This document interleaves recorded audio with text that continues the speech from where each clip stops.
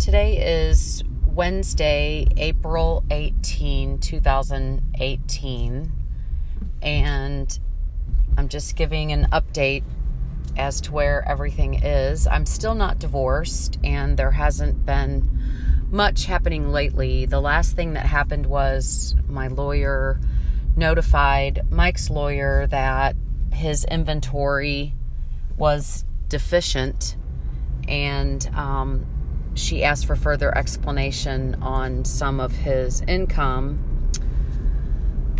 which has been interesting as I have prepared our taxes.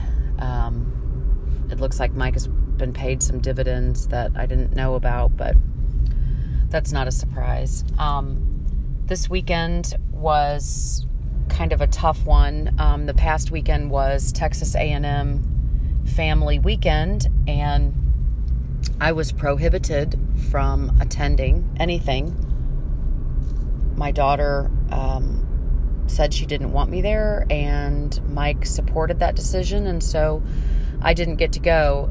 The only thing that they did was they went to a family banquet dinner for an organization called Impact that my daughter is in. It's through A&M, and it's some kind of religious thing. I don't even know.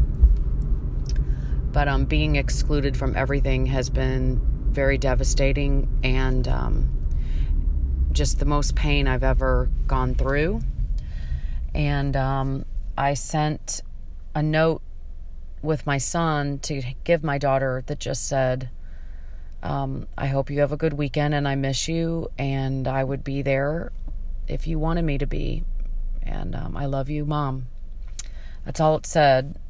My therapist said, don't say anything else, because it'll just help me dig a deeper hole. He says the only way to win is to not engage and to just, try to be patient with her. But it was awful being excluded.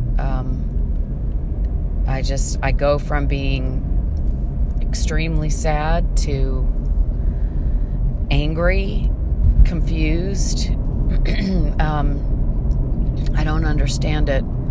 I did talk to Mike on the phone last night for a while because we were talking about our taxes and stuff, and I asked him how our daughter was doing, and he said she was doing better, that she's dealing with her anxiety and not having panic attacks anymore, and that she's seeing a counselor every week that she really likes. I saw the charges on our accounts, $85 a week for her to see this Christian counselor that she's seeing.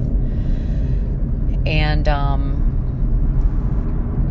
he said that she just doesn't get along at all with her roommate, that's been a nightmare, that they don't speak. The relationship with her roommate went bad really quickly in the fall.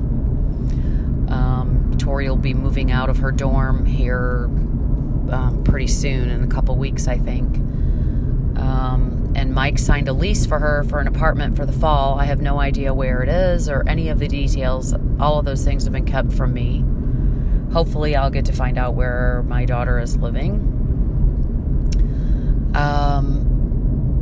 But he also said on the phone last night that she took her chemistry exam and got a 94 and was very happy with that. And he said that a lot of her problems have come from her feeling like she's a failure if she doesn't get straight A's, and he blames me for that. He said that I put too much pressure on her in school to do well, and I did have high expectations and told my kids to put school first, but I never had to put very much pressure or have very much expectations for Tori for school, because she put so much pressure on herself. I reminded Mike that when our daughter was in first grade, when they were learning to read, she was very frustrated, and I remember her balling up her hands in her hair and pulling her own hair and being very frustrated, and that worried me. So I took her to Sylvan Learning Center and got her tutoring, which helped incredibly. I took her 3 days a week, and she learned to read and loved reading. and did great. Anytime she's been frustrated with school, I've immediately taken her to a tutor. I don't know why she's remembering it as I put all this pressure on her. I never had to put much pressure on her. She was always very hard on herself. I never tried to pile on, but apparently she feels that way. And that's her reality. That's her perception. I just feel like I'm everyone's scapegoat sometimes. Like, there's these problems and it's just easy to blame me. I'm an easy target. I haven't talked to my daughter since January 13.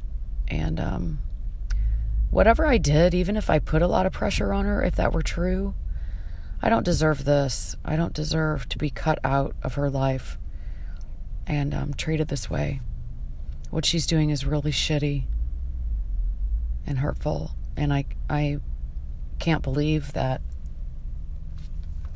that's who I've raised.